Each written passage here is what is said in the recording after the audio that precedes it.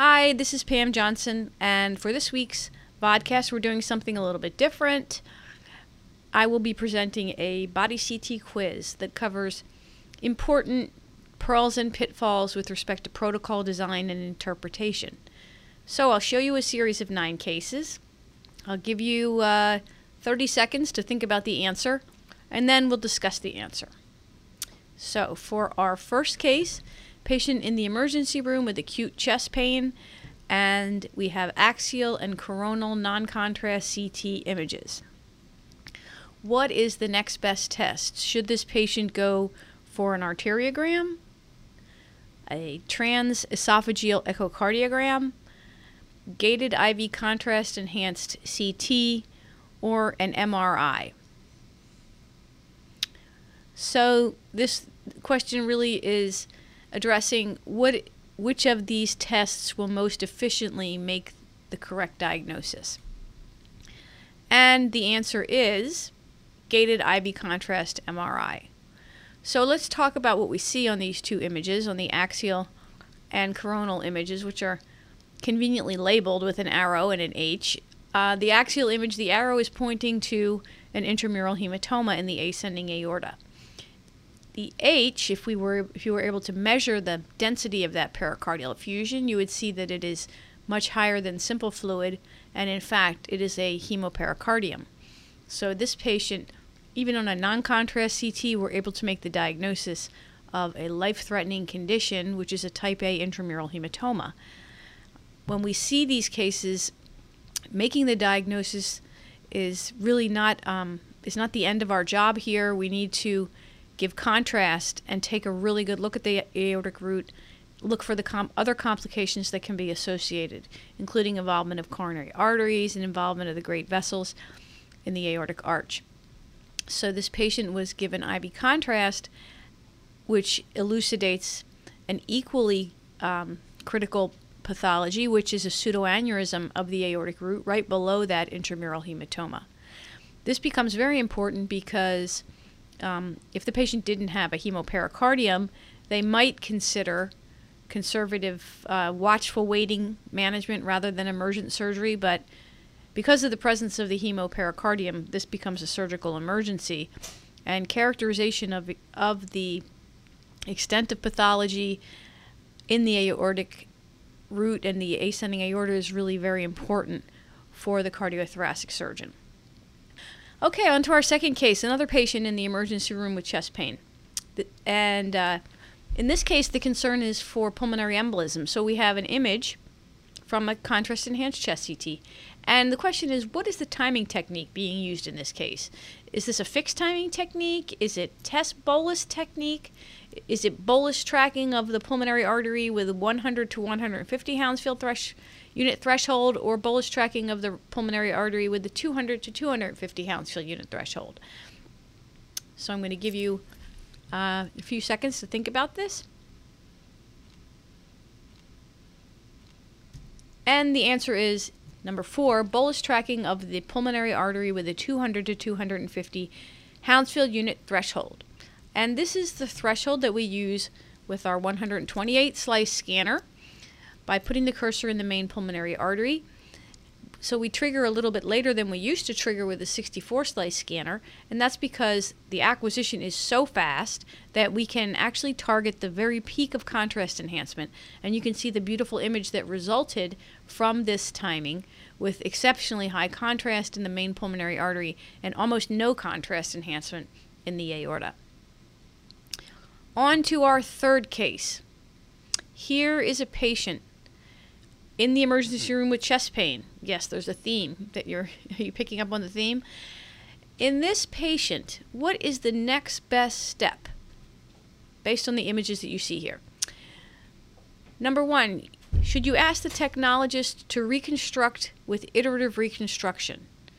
2, ask the technologist to reconstruct with thin sections. 3, ask the technologist to reconstruct with a bone kernel.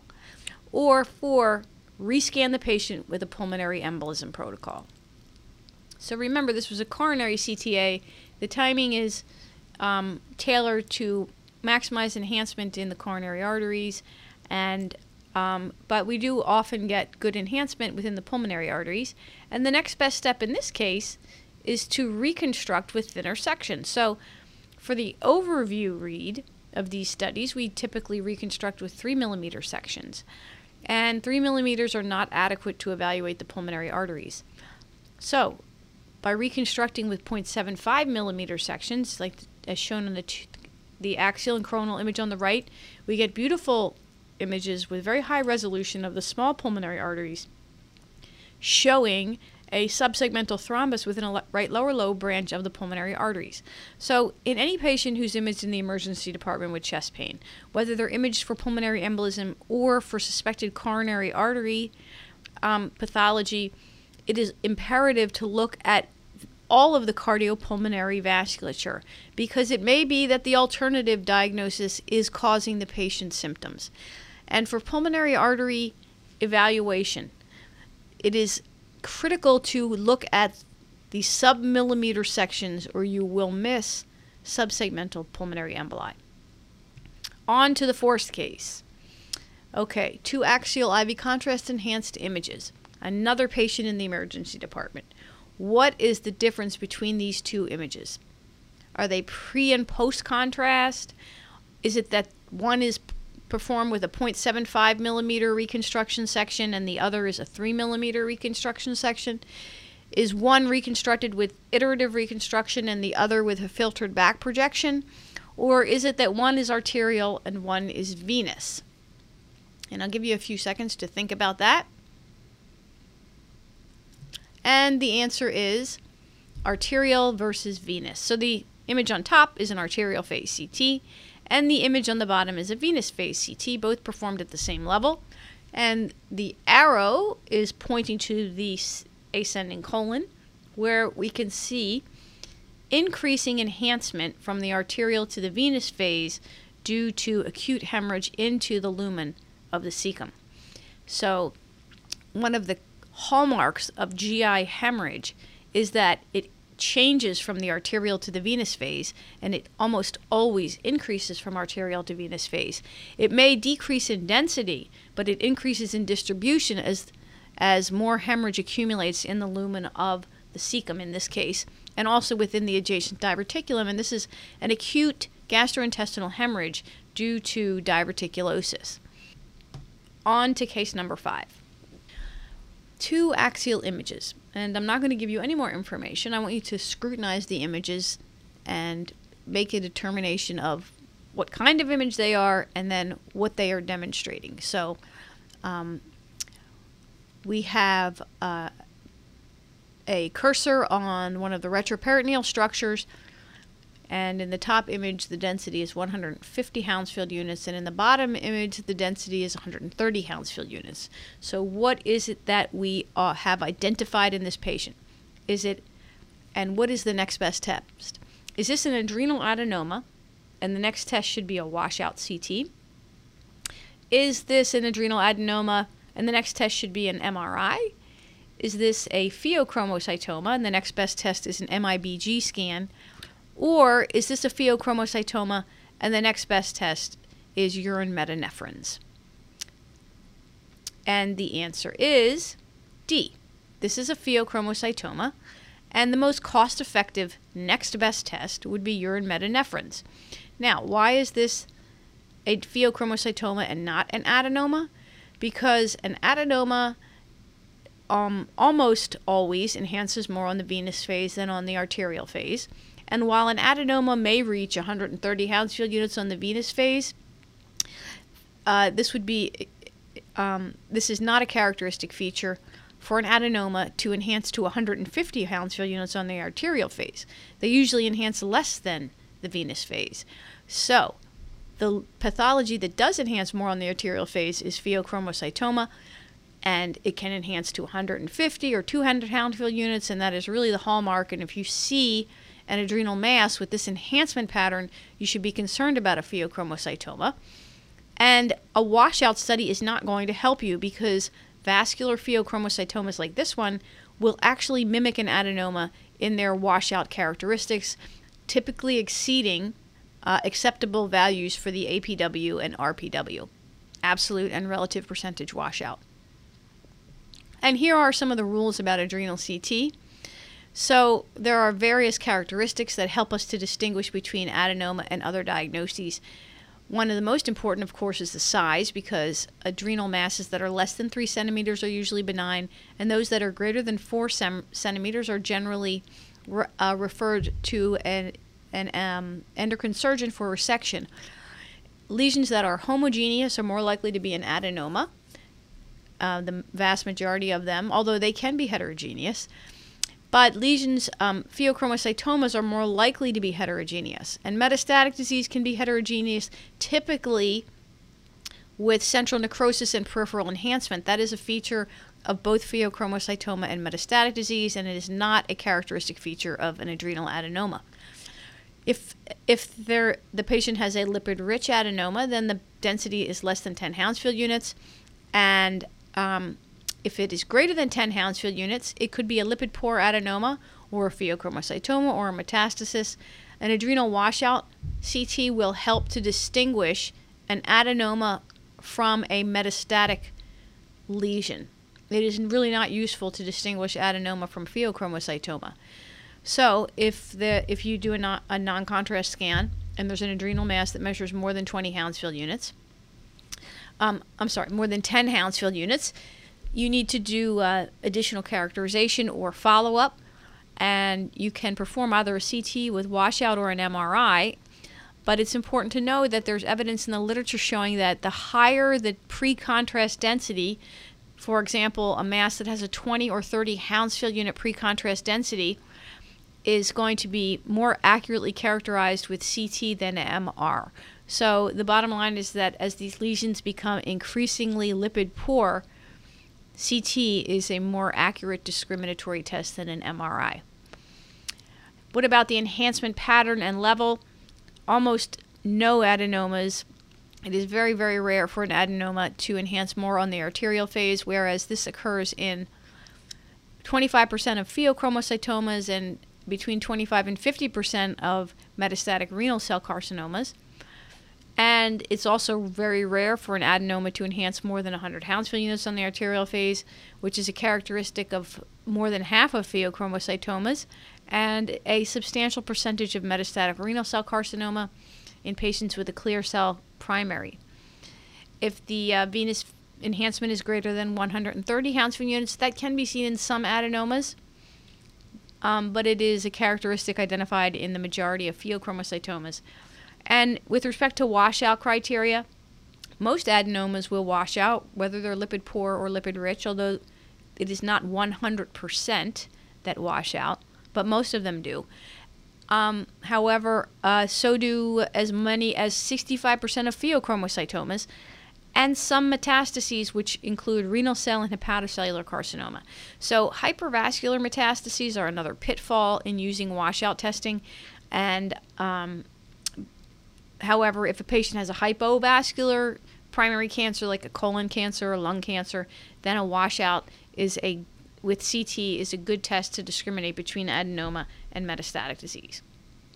Okay, on to case number 6.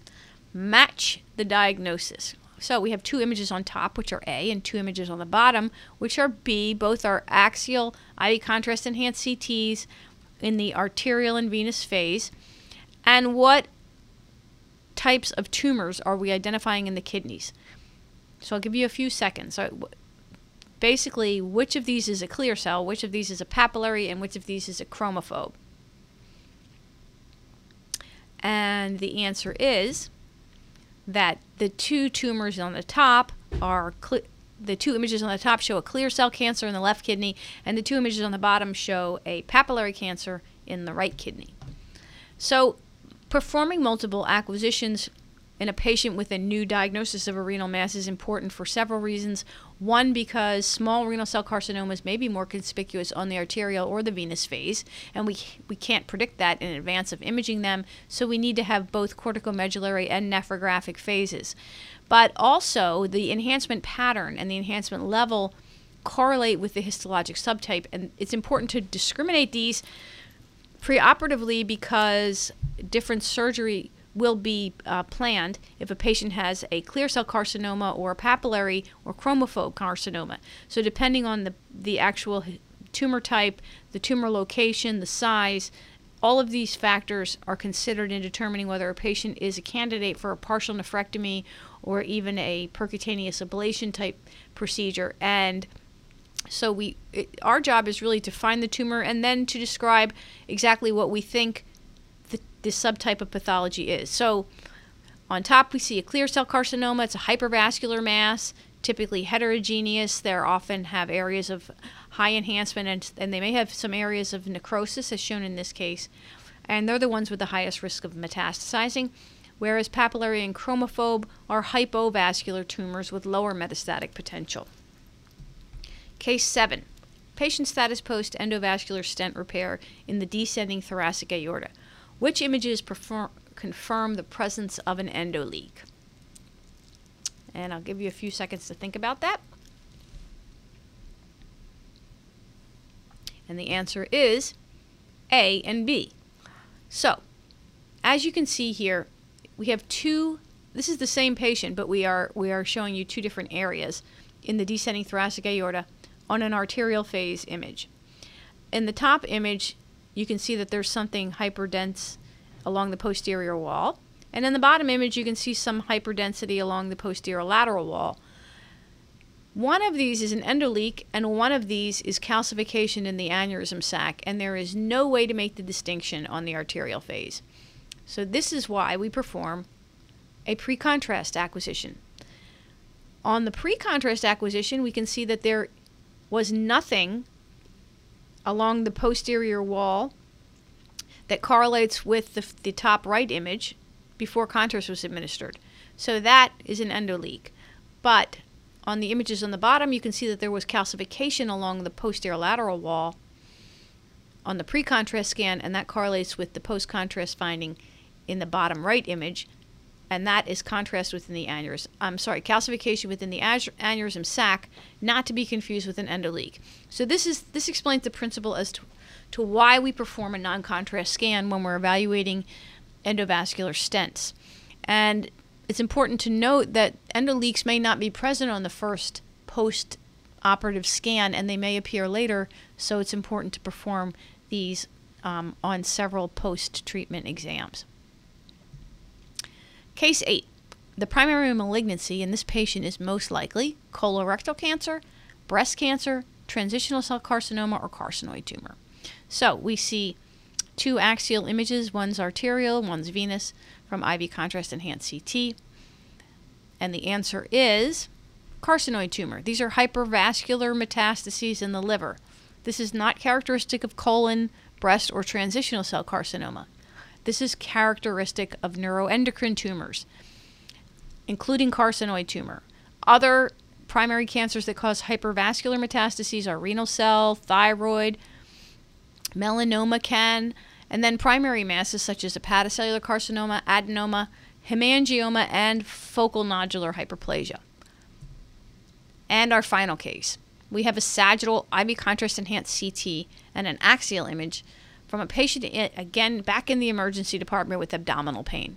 And where do we need to look next on this scan? That is the question. Should we next investigate the superior mesenteric vein, the heart, the celiac artery, or the femoral artery? And the answer is the heart. Because what we're seeing here is a thrombus within the superior mesenteric artery, which is a life-threatening condition.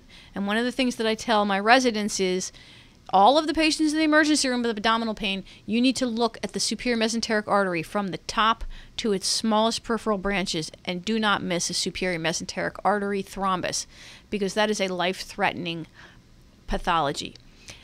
In this patient, we can see some small bowel wall thickening as they're developing ischemia in the small bowel. And what we need to do next is determine whether this is an embolic thrombus and take a look in the heart, which we happen to have here.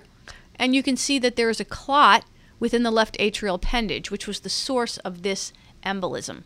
So if a patient ever presents to the emergency department with any sort of infarct, renal infarct, ischemic bowel, due to a thrombus that you can see within one of the arteries, you need to look at the images of the heart. And if you haven't imaged the entire heart, then the patient should undergo an echocardiogram and make sure that they do not have a thrombus in the left atrium or the left ventricle. And that's it for our quiz. Thank you all for participating.